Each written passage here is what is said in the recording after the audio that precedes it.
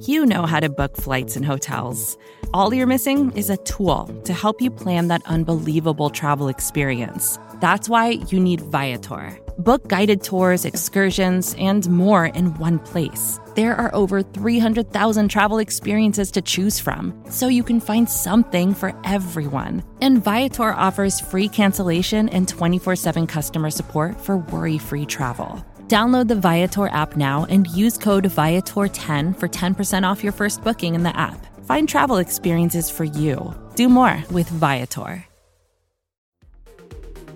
The following segment is from Monday, Football Monday on the SB Nation NFL Show, where we're discussing your favorite team. Subscribe to the SB Nation NFL Show to make sure you don't miss conversations like this one. Pete, I'm sorry, but we now have to go to the AFC North champions, the Cincinnati Bengals, who outlasted the Kansas City Chiefs. This game, I know I know Airhead Pride had talked about, kind of toyed with maybe the NFL would flex this game to Sunday Night Football. Man, I wish they had. The whole world needed to see this. 34-31, the final score. The king in the North is, in fact, Joe Burrow.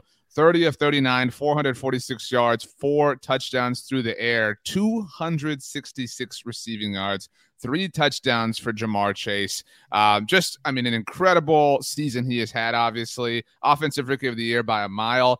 I really thought, Pete, we definitely need to talk about the Bengals, but, both of our teams lost on Sunday, and I felt like Kansas City played well enough to win. I didn't feel that way about Dallas. I feel like they just got beat by a really, really good team. I think that Cincinnati just played really, really, really well. And Kansas City's losses this year have all come against would-be contenders. And so I know that there's a little bit of panic probably around Arrowhead right now. How can we lose this game? Blah, blah. You lose ground on the number 1 seed in the AFC. That had become a possibility after it seemed an impossibility. But Kansas City will be all right, I think. But, man, Cincinnati looks like a lot of fun as the playoffs are around the corner. The Bengals look legitimate, and I think they needed to get this done to have the confidence to say, well, we can go through the AFC playoffs and we can win every game and get to the Super Bowl. Because I think when you beat a Chiefs team that looked really poor at the beginning of the year, but then puts together 8 wins in a row, and regardless of how it happened, you're able to come out with a victory when you were at home and an underdog going into the game. I think it's impressive. I think it adds an exclamation point to what they were able to do in the AFC North. I think it's deserved that Joe Burrow is up there making one-liners and smoking stogies in the locker room.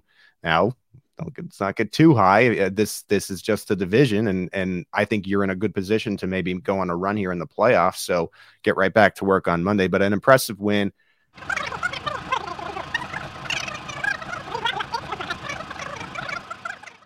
Regardless of the officiating, this game came down to a field goal at the end, right? Mm-hmm. And there was a point in this game on the Bengals' final drive after they had stopped the Chiefs and forced them to punt on 2 of the 3 offensive drives. So they were able to do it defensively, but they're on their final drive.